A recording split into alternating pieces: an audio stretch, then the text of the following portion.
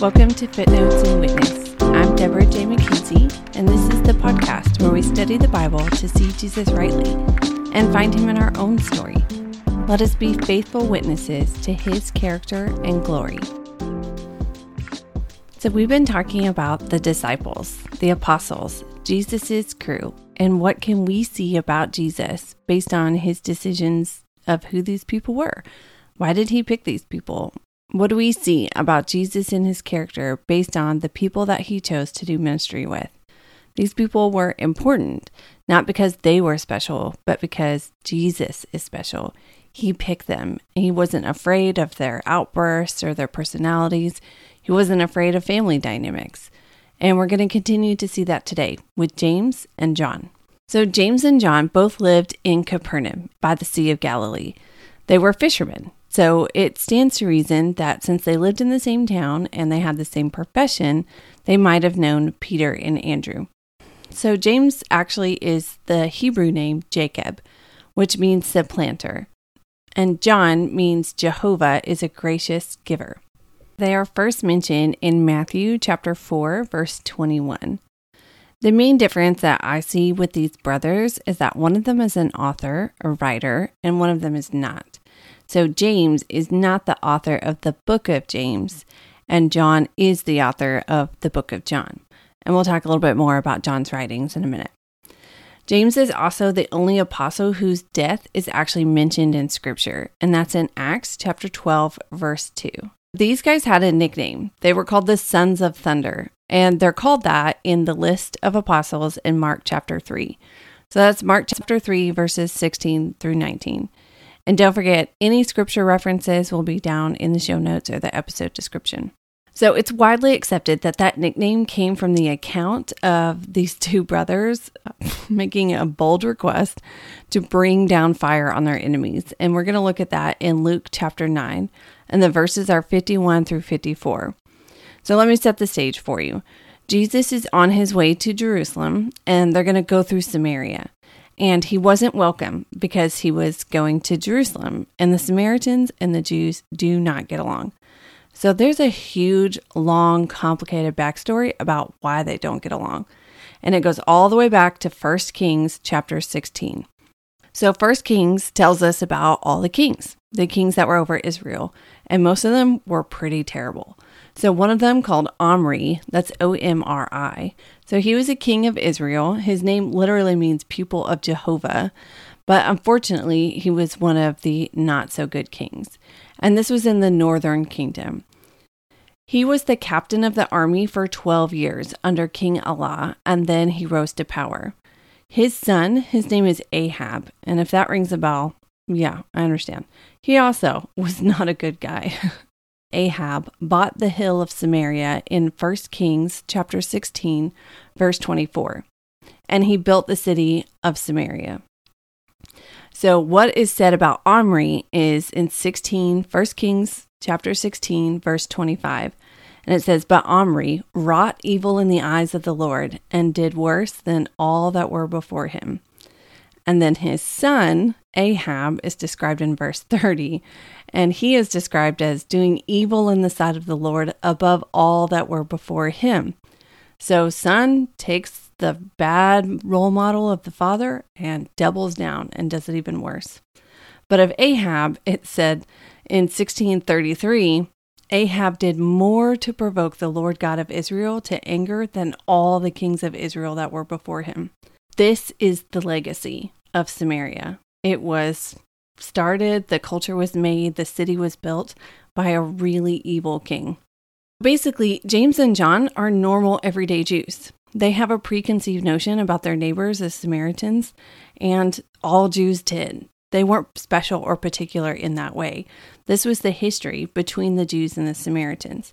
Jews would actually walk far out of the way to avoid the city of Samaria when they traveled. Now, we have this notion of Samaritans being good and generous because of the story of the Good Samaritan. And that just proves that Jesus spent a lot of time and effort there redeeming the Samaritans, and he did. And we know that because we have to explain the history of why James and John wanted to rain down fire on the Samaritans. For Jews like James and John, these were basically like white trash, lower citizens. It was a city of other. There was nothing good about them, even though they're all from the same family. Samaritans were from the northern kingdom. They're all descendants of Israelites. And Jesus is going to spend a lot of time actually in Samaria, ministering to them and preaching to them the good news, and they're going to believe. So that's a lot of backstory, but the context is important. And this is why whenever you see cross-references in your Bible and they're to the Old Testament, it's always really good to go back and look at what those cross-references are. Now, your cross-reference is going to take you back to one verse usually, and it's always important, read the whole chapter that it's in, so that way you can get the whole picture. But for the early Jews, these people knew these stories, most of them by heart. They knew the name of Omri, and they knew the name of Ahab, and that's how the prejudice of Samaria survived.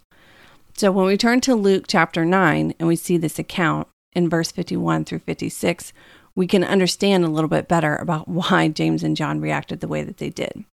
So Jesus' crew, they're moving on. They're going to Jerusalem. And he sends some people ahead of him to seek preparations for the group. Now they're traveling, so that could be like a place to sleep or even just a place to sit and rest and get out of the sun. It could have been preparations for getting more water or shopping or food, whatever they needed. But verse 53 tells us that Jesus wasn't welcome. And James and John, they get mad. They get offended on behalf of Jesus. So Jesus is not offended. James and John are. And their response is in verse 54. Lord, do you want us to tell fire to come down from heaven and consume them? This is so bold of James and John. Not only is this kind of early on in the ministry, and they are like, we can do this. We can tell. They don't ask, can we? They said, should we? Can we tell fire to come down from heaven? They did not feel like it was a question of whether or not they're able to, but they're seeking Jesus's approval. And we see Jesus's character in his response. He turns and he rebukes James and John. So a rebuke is one of those words that I think we use in church all the time, but we don't really use in our day-to-day vocabulary. And so let's just define it really quickly. It means to admonish, to charge sharply, to censor severely. So this was an express, sharp disapproval or criticism of their behavior. They wanted to rain down fire and calamity on the people who were mean to Jesus. And so this is where we get the names Sons of Thunder. But basically, Jesus rebuked them. This to me feels like that old parenting adage. Maybe you're a parent, maybe you're not, but I'm sure your mama told you at some point, 2 wrongs don't make a right. Now, these brothers made an even more outlandish request, but Jesus' response is different.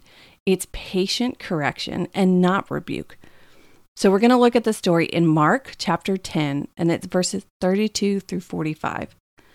So here's the story. Jesus is walking with his crew again, and he's explaining that he's going to die. He's telling them what's going to have to happen, and it's not going to be nice or quick, and he's trying to prepare them.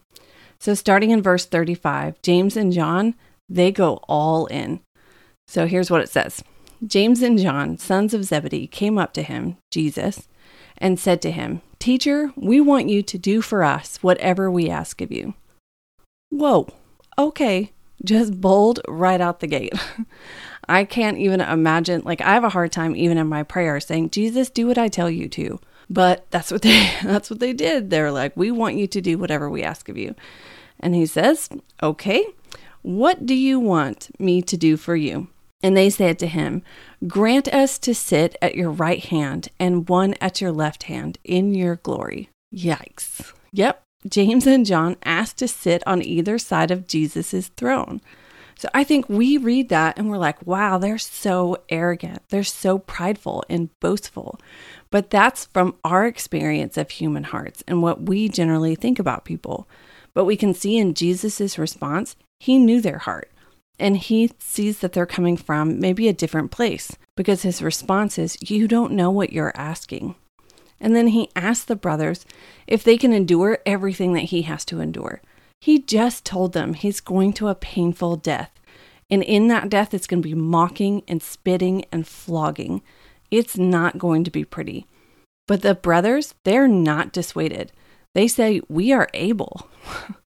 So Jesus tells them that they will indeed endure some of the things that Jesus has to endure. But he says, to sit at my right hand or at my left is not mine to grant, but it is for those for whom it has been prepared. This is such an interesting response because it's not a no, by the way. It's kind of like the decision has already been made and you need to be patient. There's so much patience and mercy in this decision. It reminds me of Job. Whenever Job demands answers and God comes down and he tells Job not an answer to his question, but he displays to Job that he is all powerful and all knowing and Job is not, and just to be patient and to trust in the Lord. Of course, the other 10 that are walking with him, because remember, he was walking with his whole crew, they had something to say about this. It says that they got indignant. They heard James and John make this huge, bold request.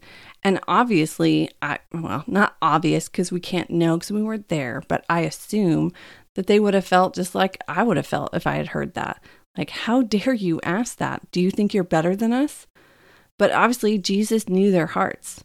So unlike the Samaritan incident, Jesus doesn't rebuke them. He actually confirms their desires and says, basically, don't worry about it. You're not in charge.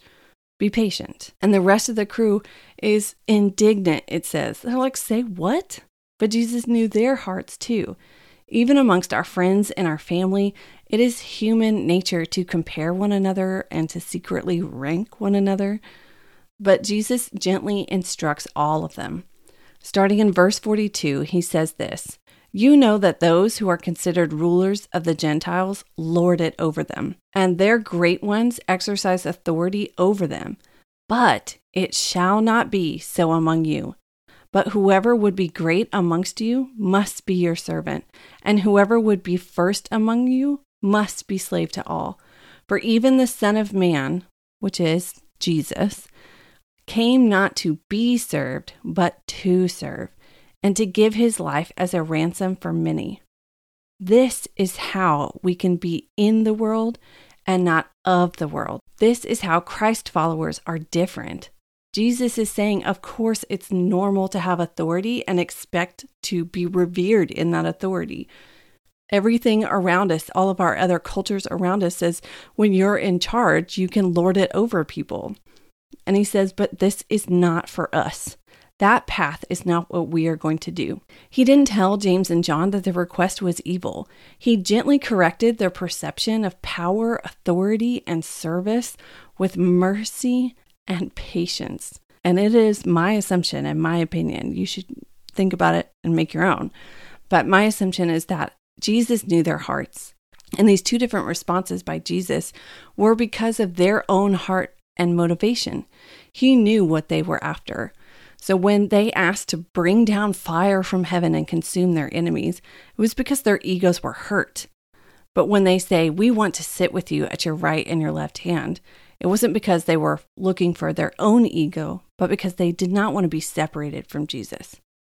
We can't actually know. We don't know their hearts, but we can see that Jesus' character, whenever their hearts are in the right place, is so patient and so careful.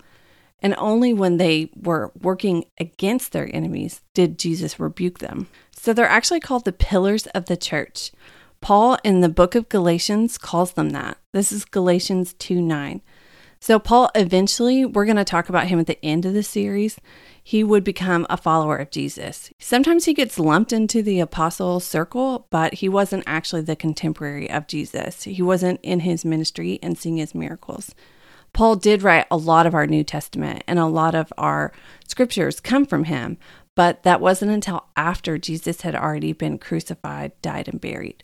So when he's telling the church in Galatia why he has the authority to speak to them in the first place, he says it's because of Peter, James, and John, that they gave him credence, that they saw in him that he had been saved and that the grace had been given him. So this is Galatians chapter 2, verse 9. When James and Cephas and John, who seemed to be pillars, perceived the grace that was given to me, they gave the right hand of fellowship to Barnabas and me, that we should go to the Gentiles and they should go to the circumcised. So just side note, Cephas is the Greek word for stone or rock. So that's why we know that he's talking about Peter. So we can see that the perception of these brothers is not one of ego and braggadocious who asked to rain down fire and sit next to Jesus, but that they were pillars of the early church. Let's talk about some particular things about John. He was the author of the book of John, and he did write other books. He wrote Revelations and most likely 1st, 2nd, and 3rd John. John is not actually mentioned in the book of John, but is referred to as the disciple whom Jesus loved.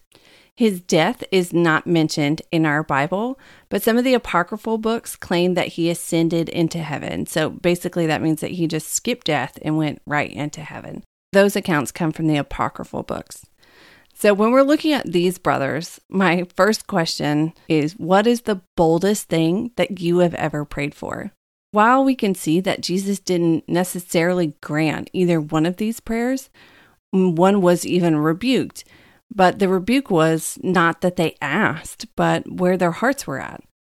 It's good that we pray for bold things. It's good that we come to God with our desires. Whether they're good desires or not, we can still bring them to Him.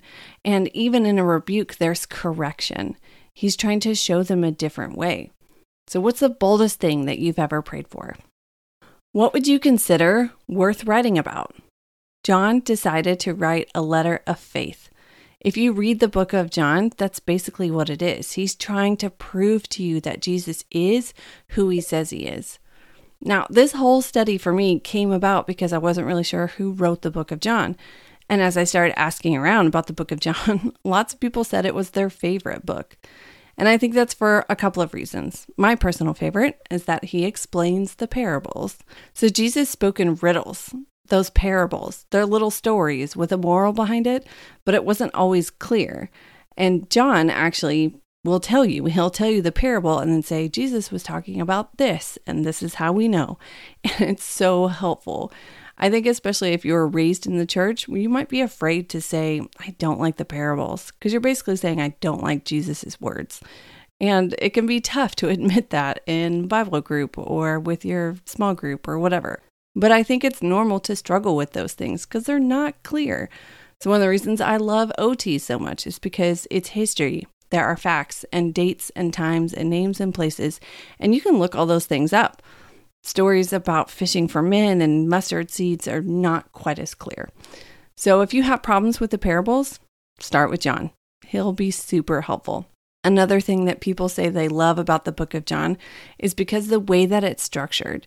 And I won't go into all of that. I'm super nerd, and other people have done it much better than I could. But the way that it's structured is really fun to read.